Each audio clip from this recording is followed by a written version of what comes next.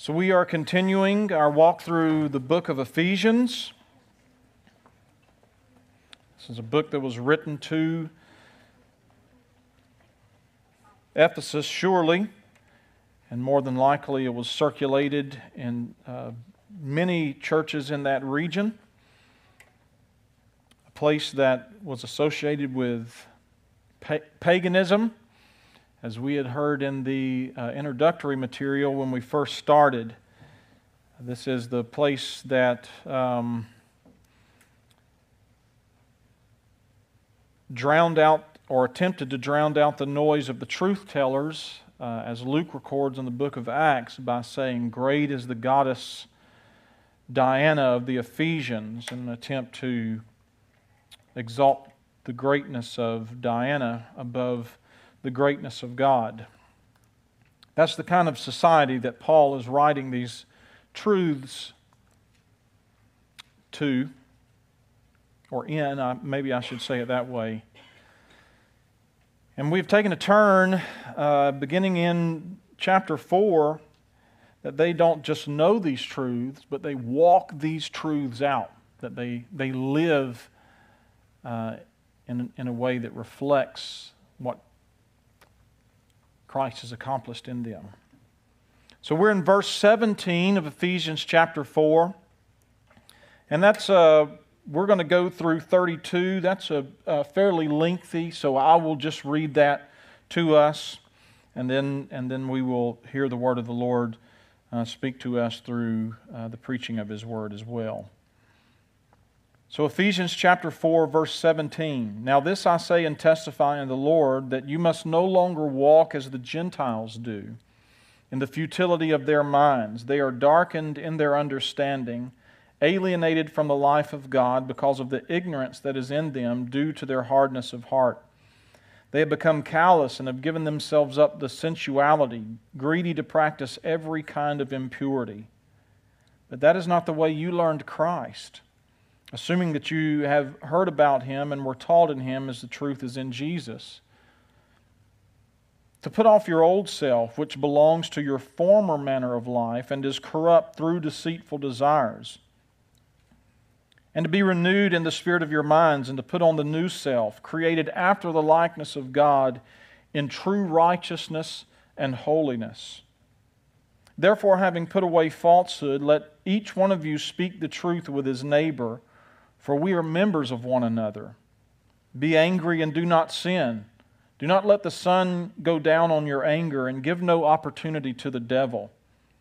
Let the thief no longer steal, but rather let him labor, doing honest work with his own hands, so that he may have something to share with anyone in need. Let no corrupting talk come out of your mouths, but only such as is good for building up, as fits the occasion, that it may give grace to those who hear. And do not grieve the Holy Spirit of God, by whom you were sealed for the day of redemption. Let all bitterness and wrath and anger and clamor and slander be put away from you, along with all malice. Be kind to one another, tender-hearted, forgiving one another as God in Christ forgave you." A short prayer. Gracious God, may we see You in all of Your glory. We may not attain to Your glory through our striving, but by Your grace, we are conformed to Your image. And may that glory have its transforming work, at least in a partial way, in our lives today. In Christ's name we pray. Amen. I looked for a good illustration up here this morning. I think the best illustration would be Darren, because of the way he was sitting on the stool. He had his full weight. Did y'all notice that? Y'all probably didn't, because y'all weren't thinking about preaching this sermon. But he had his full weight situated on that stool that Darren more than likely outweighs, right? But he had placed his full weight. Didn't even have his. I was thinking of using Megan, but she kept one foot on the ground. But Darren had his feet and everything on that stool. And the reason that Darren had his whole weight on that stool was because he had a sincere held belief that that stool would support him, that that stool would hold his entire weight. He was not wishy-washy like Megan was, right? He had placed his full confidence and full weight on that stool. The reason that we know that Darren knew that that stool would hold him up is because he was sitting on it. He had placed his whole weight on that stool. His belief in the support of that stool determined the way he behaved. It determined the way that he acted. Because belief determines behavior. Our behavior is a demonstration of what we believe, right? And Paul understands this truth. And now that he has established what we were talking about you, but it was negative.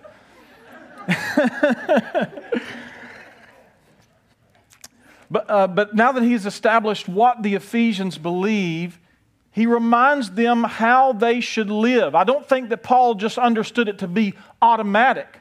There was some teaching involved. This is what you believe, and now this is the way that you demonstrate what you believe. If you believe that Christ has died for you, then it's going to determine the way that you live, or the way that you walk is the way that Paul, or the word that Paul uses. He reminds them how they should live.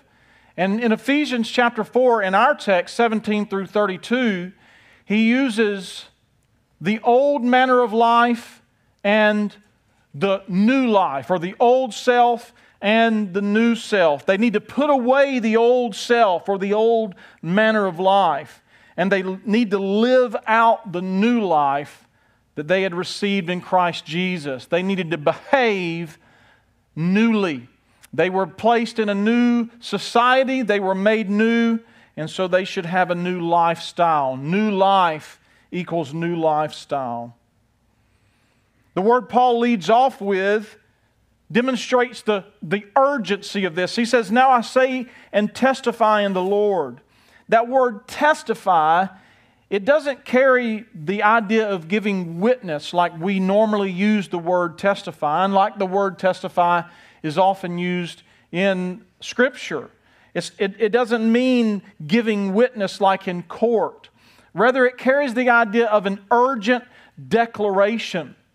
The New English Bible even translates it thus. It says, "I urge it upon you that you no longer walk as the Gentiles."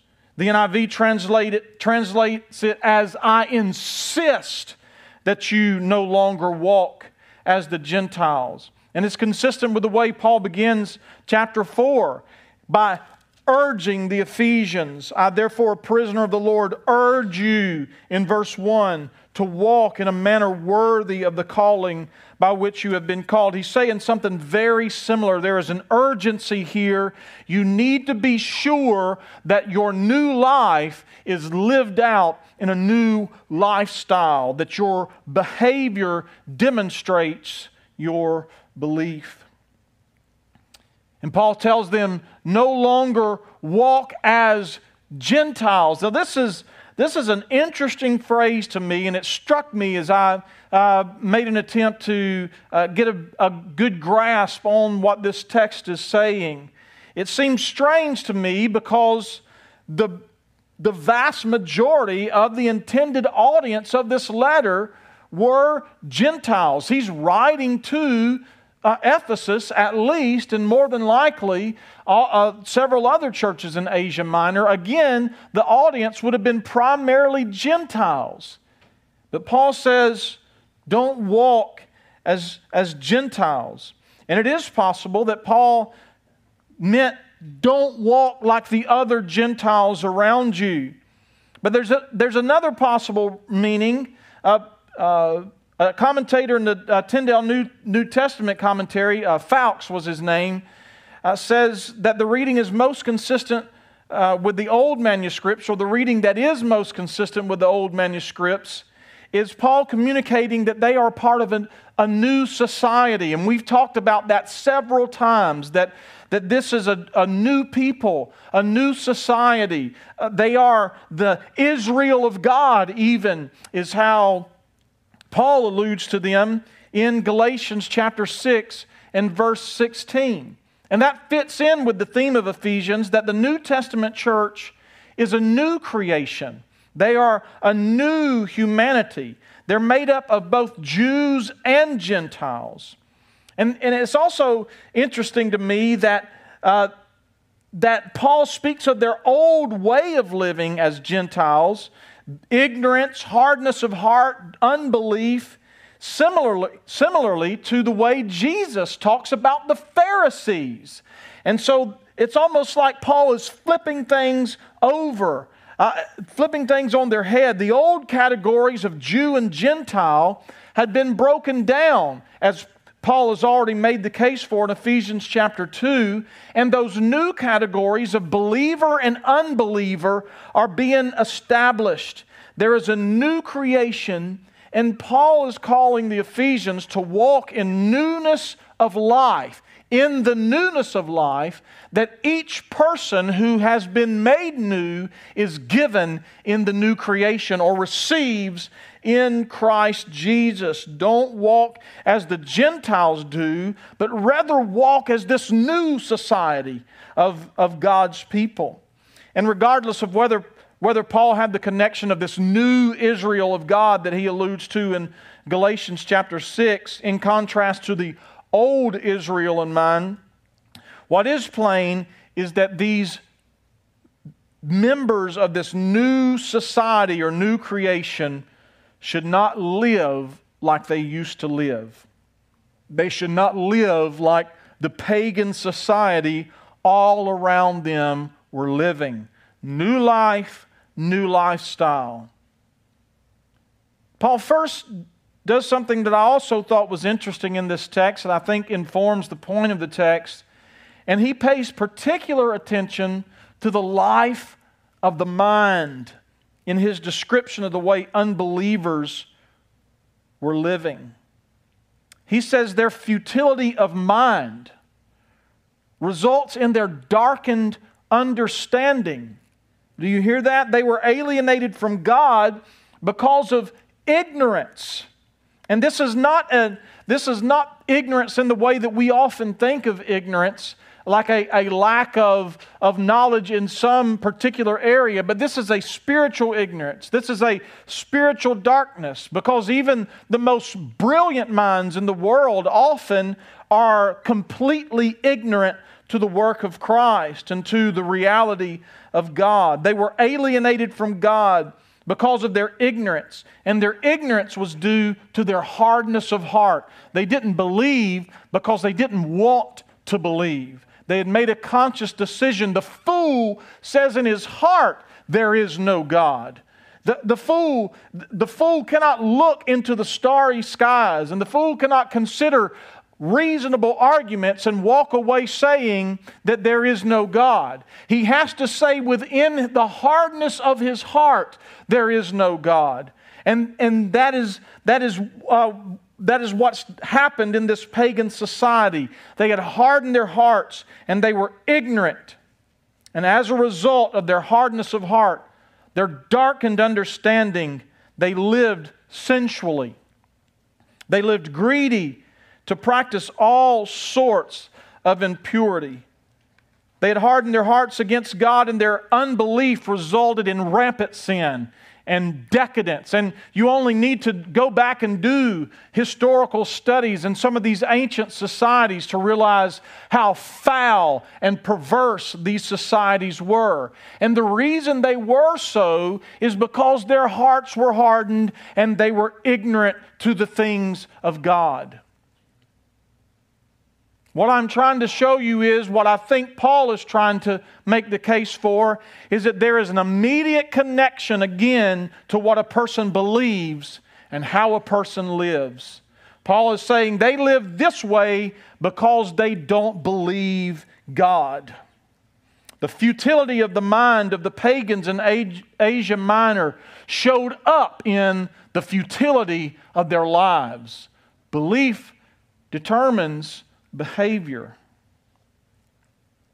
But in contrast to this, Paul declares that is not the way Christians had learned Christ. You have not learned Christ, assuming that you have heard of Him, assuming that you have been taught by Him to put off the old self. You have not learned Christ in this way.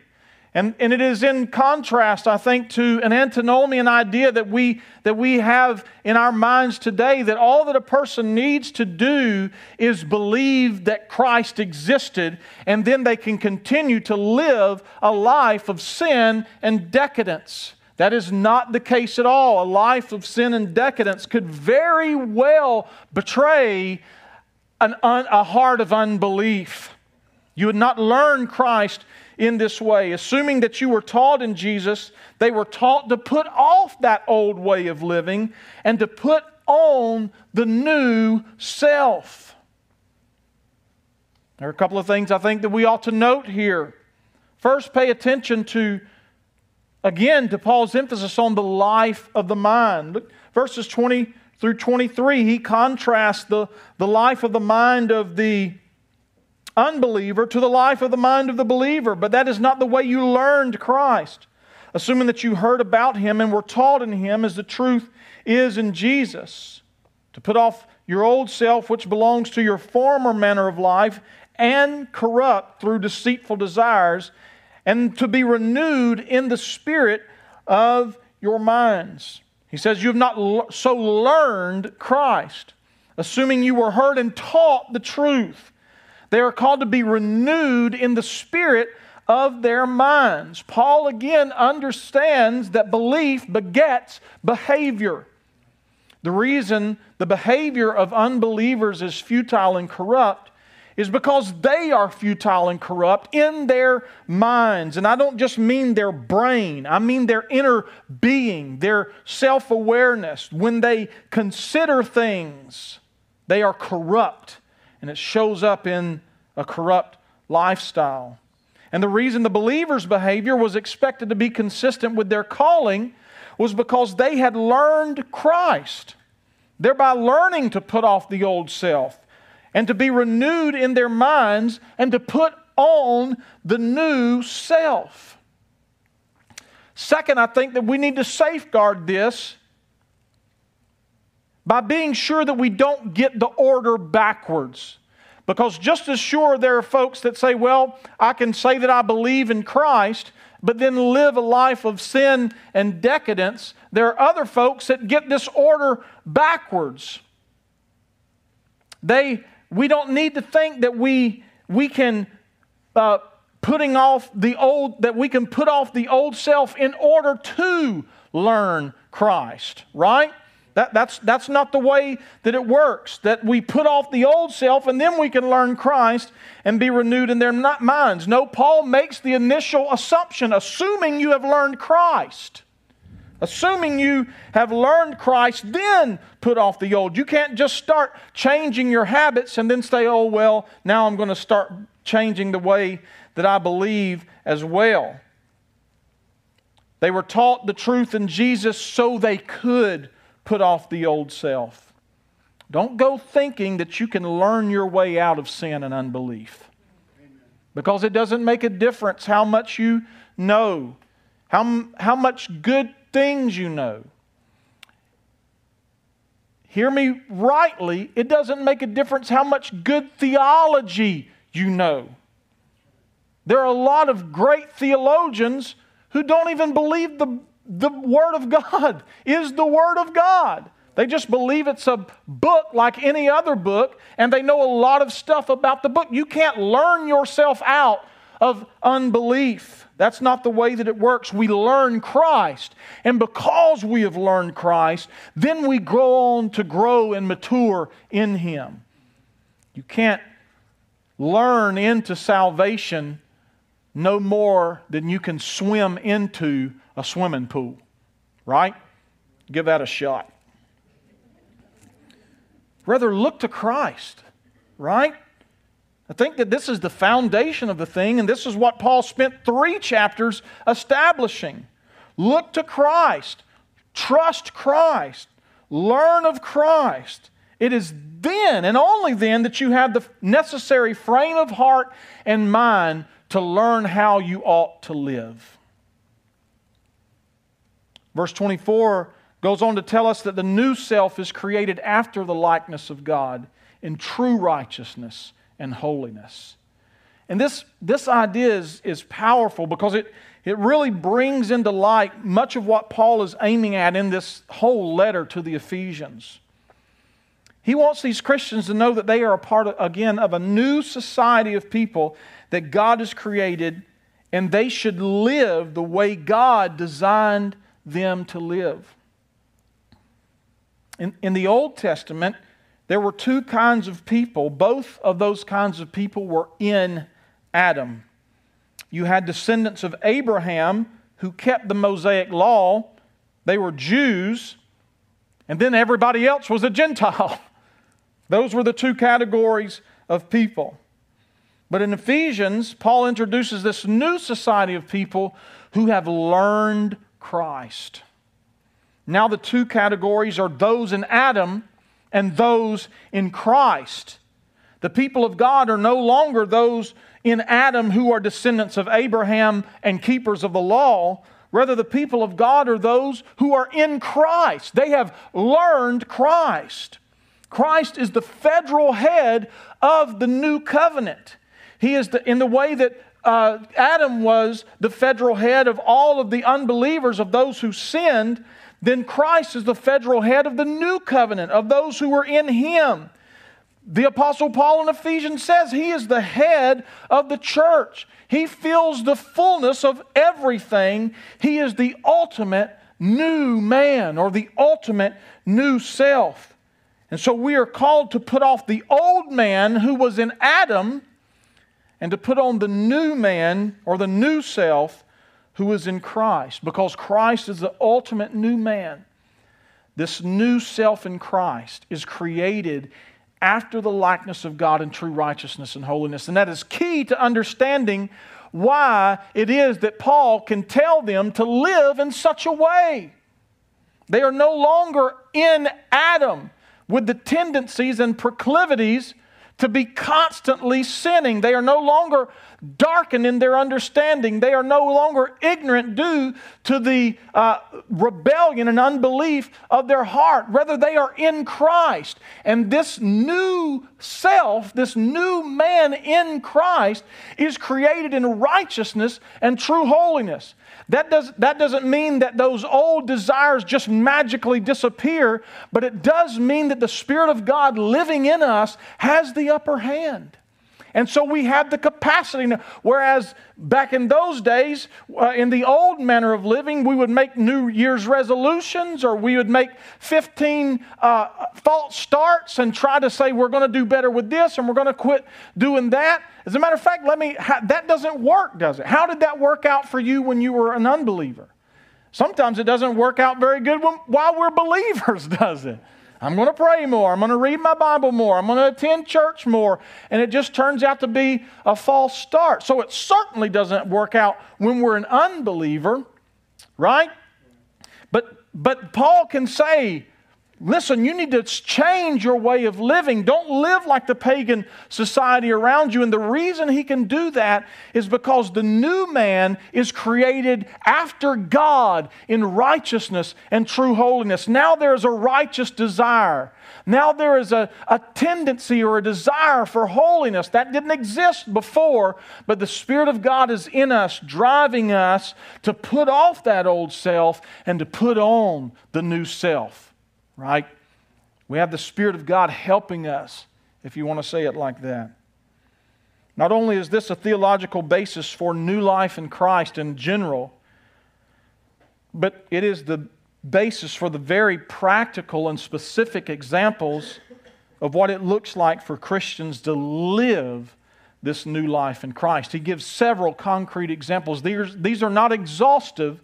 These are just illustrations or they are examples of what it looks like to put off the old self and to put on the new self, which is created in righteousness and true holiness. So the first thing Paul tells them to do, after having put away falsehood or putting away the old manner of thinking and living, he says to speak the truth. That is in verse 25. He prefaces with having put away falsehood. Paul again is operating on the assumption that they have put off the old self and put on the new self.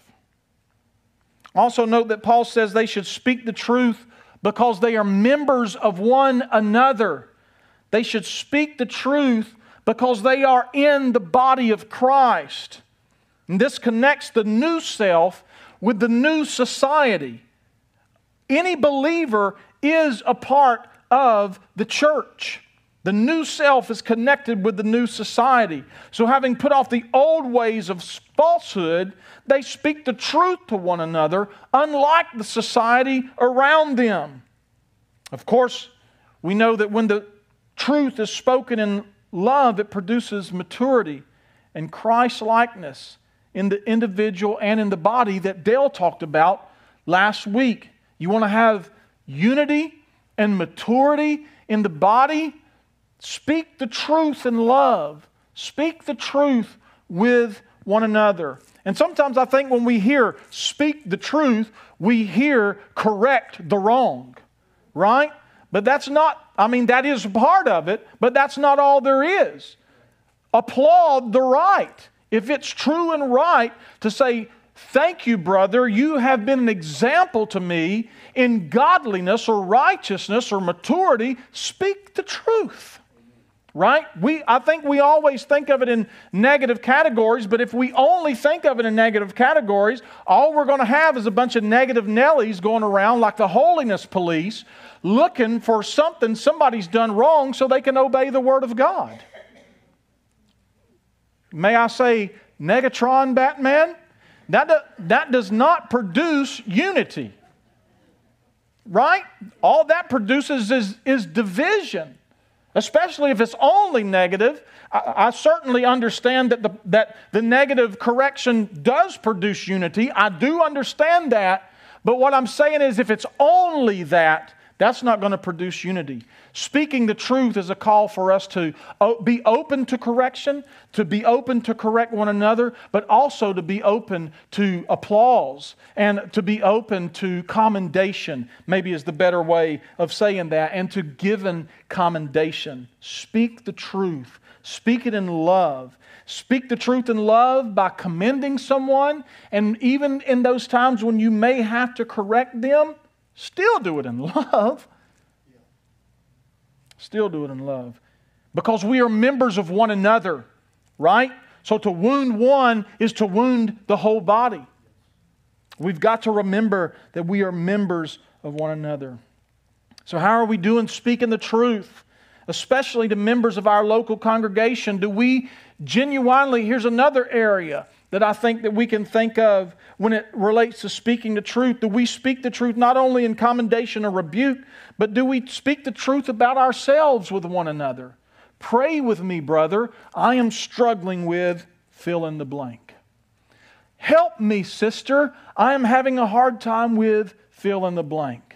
Instead of, walking around like we've got it all together when everybody knows that ain't true, right?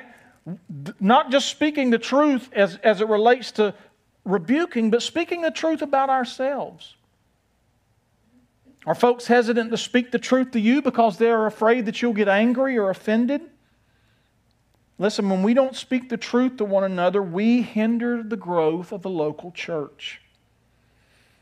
And it will take some effort, and it will take some patience, and we might have to bite our tongues from time to time.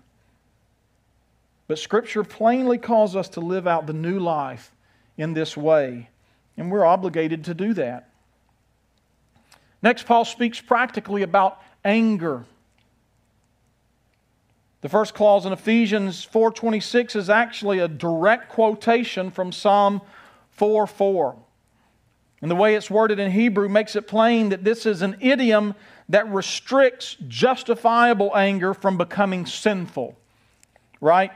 He's not commanding, be angry, okay? First of all, get that right, be angry. But don't sin. No, that's not. He's not commanding anger. It is a way to restrict justifiable anger from becoming sinful. The NIV translate the passage, in your anger, do not sin. So not saying it's a sin to be angry, but if you do get angry, don't sin when you do it. It's apparent that Christ, the ultimate new man that I've been talking about, was angry. You remember when He cleansed the temple, right? He didn't.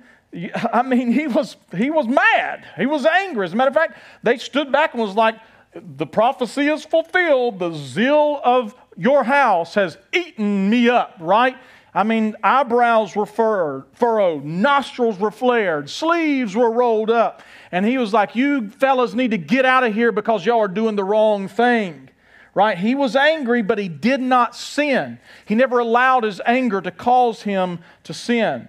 So Christians have to put on this new self, and their anger should be tempered by righteousness and should never enter into sinfulness. So get angry at the right things, and then when you do get angry, don't let it go overboard. Don't let it enter into sinfulness. Paul even gives a practical time limit on anger. Don't let the sun go down. Don't be angry all day. Let the sun go down, you're going to get up and you're going to be thinking about it again. You're going to be angry again. And it simply means don't nurture anger. Don't hold it in your heart. Don't allow the embers of anger to smolder and burn in your inner being. If something is angering you, deal with it before it turns into rage or bitterness or something sinful like that. Paul even goes on, I believe, in verse 27, connecting this. Don't give place or give no opportunity to the devil. So to let that anger burn or smolder would give the devil an opportunity to cause you to sin. And I also think it speaks to the previous instruction of speaking the truth. If something is causing anger in the hearts of the members of this new society, they are members of one another. They can speak the truth in love by the grace of God. They can go to their brother and sister and they can come to a peaceful resolution. They are members of the body of Christ, after all. Instead of allowing it to turn into sin and bitterness and holding grudges, especially against those who are in the body of Christ, and even more especially those who are in that local expression together. It takes work. But by God's grace, we have been equipped with the ability to do it. The Normans are notorious for their short-temperedness. Matter of fact, part of our Christmas get-together with the Normans, part of the discussion is all of the Norman ladies or the husbands that have married Normans, or it's more the other way around, the ladies who have married Normans. Men, part of the discussion is all the ways during that year that we have demonstrated our short-temperedness. So God, this one really hits home with me. It really speaks to me. I could give an illustration here, but I don't have time. Ask me about it after service. It's a funny story about the way God taught me about my anger. It has to do with a hammer in my knee. Next, Paul says that they should not steal, but rather work with their hands. And again, we can see the idea of the old self and the new self illustrated here. If the old self was a thief, then they are to cast off the works. Don't steal. Cast off the works of the old self. Further, they do not simply cease stealing, but they are to put on the works of the new man, which is to work with their hands. And sometimes I think that we might associate work with the fall, But God gave Adam and Eve purposeful work to guard and keep the garden even prior to the fall. The fall did make work stressful and laborious, but work is not a consequence of the fall. Paul then gives a reason for the honest work, and it wasn't to amass large amounts of stuff. It was so that they might have some extra to share with someone who lacks. So do you see how this dignifies diligent work by giving it a purpose higher than one's own self? So if you were a thief, cast off that old way of living and walk in the new manner of living, working with your hands, but not stealing, and not just working with your hands, but working diligently and hard so that if you have a little extra, you can bless others. So it gives it a higher purpose. It causes the work to be for the glory of God and for the service of others. Another practical example in verse 29. Paul says, cast off the old self, put on the new self, and by so doing cease corrupt talk. That Greek word used here means rotten and carries the sense of worthless. The contrasting new self illustration of speech is described then as good. It's for edification or for building up, for strengthening. It's fitting, it fits the occasion. So the way a Christian talks, it should not be idle and worthless talk, like a rotten piece of fruit sitting in a bowl of otherwise good fruit and then corrupting the other fruit in the bowl. Rather, it should bring not corruption to the audience, it should bring health to the audience. Whether it's one person or a number of people. And then he goes on again to give the reason for the new way of communicating, which is to bring grace to those who hear. So do you see again in this example, as Paul did in the previous example, he emphasizes the other orientation of the new self. The old self thought about its own self. The new self is thinking about others.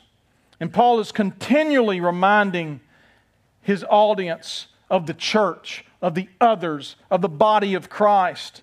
The work that Christ has accomplished and the way it impacts their life is not simply for their benefit, but it is also, and perhaps even more so, for the benefit of others, for the benefit of the body. Watch out for the way that you talk so that it will bring grace and not corruption to the hearers. In this one, I'm just going to be straight up honest with you. This one, even more than the anger one, it got me. I've been reading Ephesians or listening to it in the vehicle over and over again, just trying to sit and soak in the book of Ephesians so I can get a good feel for what Paul is trying to say. And this one, of all the ones, and y'all could probably think of more, but easy, in love, speak the truth in love. It rocked me. It's like it stood out and was pointing its finger at me. Especially considering 5:4, it talks about foolish or crude talking, or foolish talk or crude joking. And I think these passages instruct us, what they are instructing us the most is to be careful by what we say and how we communicate. I think perhaps even a good question to ask ourselves before we say that thing or before we make that joke is, would this build up the people I'm talking to? Right? Or would this bring grace into the conversation? Oh. And for me, for sure, that hits my heart, and I'm certain that it hits yours too. We need to be sure we are hearing the Word of God calling us to be careful. And we don't revert to our old ways of talking, but we learn this new and good way of gracious fitting, and edifying speech. Amen. Next, Paul makes a statement in verse 30 that I can't figure out where it's connected, but it concerns the Holy Spirit. It says, "Do not grieve the Holy Spirit by whom you were sealed for the day of redemption." It's difficult to determine if it's connected to the preceding statement about corrupt speech, or if it's the following statements that just kind of sum up everything that Paul has said up to this point. It's possible that there's an allusion to Isaiah 63:10, where similar language is used concerning grieving the Holy Spirit. And in that context, in Isaiah 63, the people of God rebelled against God, grieved the Holy Spirit, and became the enemy of God. So the allusion could serve as a warning for Christians. Look, you're not the enemies of God, so don't grieve the Holy Spirit of God, because you have been sealed to the day of redemption by the Spirit of God. So there's an encouragement connected to that even harkens back to Ephesians chapter 1 and verse 13, saying that they were sealed by the Holy Spirit. But further, I think that we can also see that perhaps Paul is making a theological basis or statement concerning their manner of living. You are sealed with the Holy Spirit.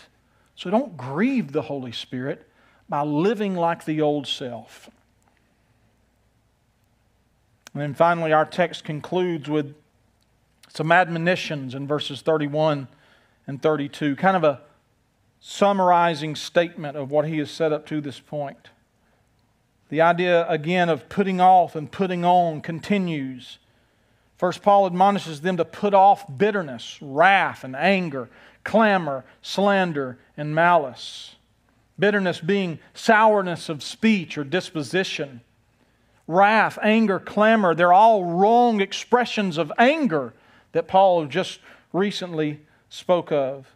Wrath has to do with acting out of rage, while clamor refers to shouting and screaming from anger. Right? Did y'all know that you could get angry without getting loud? You can, according to the Bible. So that's what clamor is. Slander is blasphemia in Greek, and refers to speaking evil of someone, especially behind their backs, in an attempt to destroy their reputation. And finally, malice is wishing ill will towards someone, or even plotting evil against them. So put off those things. Put those things away from you. Let all of those things be put away from you. But then on the positive side of things, putting off the old, putting on the new, Paul calls them to be kind, tender-hearted, and forgiving. Do you see the contrast? Kindness is used in referencing the kindness of God in Ephesians chapter 2 and verse 7. Let's read that. I wasn't going to go to it, but I want to read that. So that in the coming ages He might show the immeasurable riches of His grace in kindness toward us. So speaking of kindness, the kindness of God is brought into focus here. And it more than likely has much to do with Paul's call for them to be imitators of God in Ephesians chapter 5 and verse 1. Be imitators of God as beloved children. So be kind like God. Tender-hearted is an expression for sympathetic compassion. It's the kind of tenderness that would drive kindness and forgiveness. If a person is tender-hearted, they are going to tend to be kind, and they are going to tend to forgive. They have a tender heart. It's not calloused and hard like that old manner of living that rebels and lives in unbelief and ignorance. Rather, it is a tender-heartedness. It drives a desire to forgive. And finally, Paul calls the Christians to be forgiving towards one another as they had been forgiven in God, or forgiven of God. Do you hear that? So not just forgiven, but the kind of forgiveness that God has demonstrated to them in Christ. Woo! It just gets tighter and tighter, doesn't it? This new way of living. This is why we can't learn ourselves into it. It's why it requires a change of heart, right? And it also requires maturity. It requires a good dose of the grace of God in our lives for us to become more and more like God, this new self, which is created after God in righteousness and holiness. They had been forgiven by God, and so they are to show forgiveness to one another. Cast off the old self that imitated all of those who fell in Adam, and put on the new man that was created after God in true righteousness and holiness, and become imitators of God in kindness, compassion, and forgiveness. Stop acting like you're in Adam and start acting like you're in Christ. So as Christians, we are delivered from the old self. And because we are delivered from the old self, we are delivered from the old manner of living. So let our belief reveal or be revealed in our behavior. Put off the old way of corruption, deceitfulness, and ignorance, and then put on the new self. Live the way the ultimate new man, Jesus Christ, lived. Be sure that our actions line up with our profession and that our behavior demonstrates what we believe, because I would argue that ultimately it does. God, you are good to us. We are all of the examples of the old man without your grace. But with your grace, we can become like you. And so our prayer today then is to fill us with your grace, that we may live more and more in a way that pleases you. Thank you for your goodness to us, Lord, and giving us such a hope. And we pray it in Christ's name. Amen.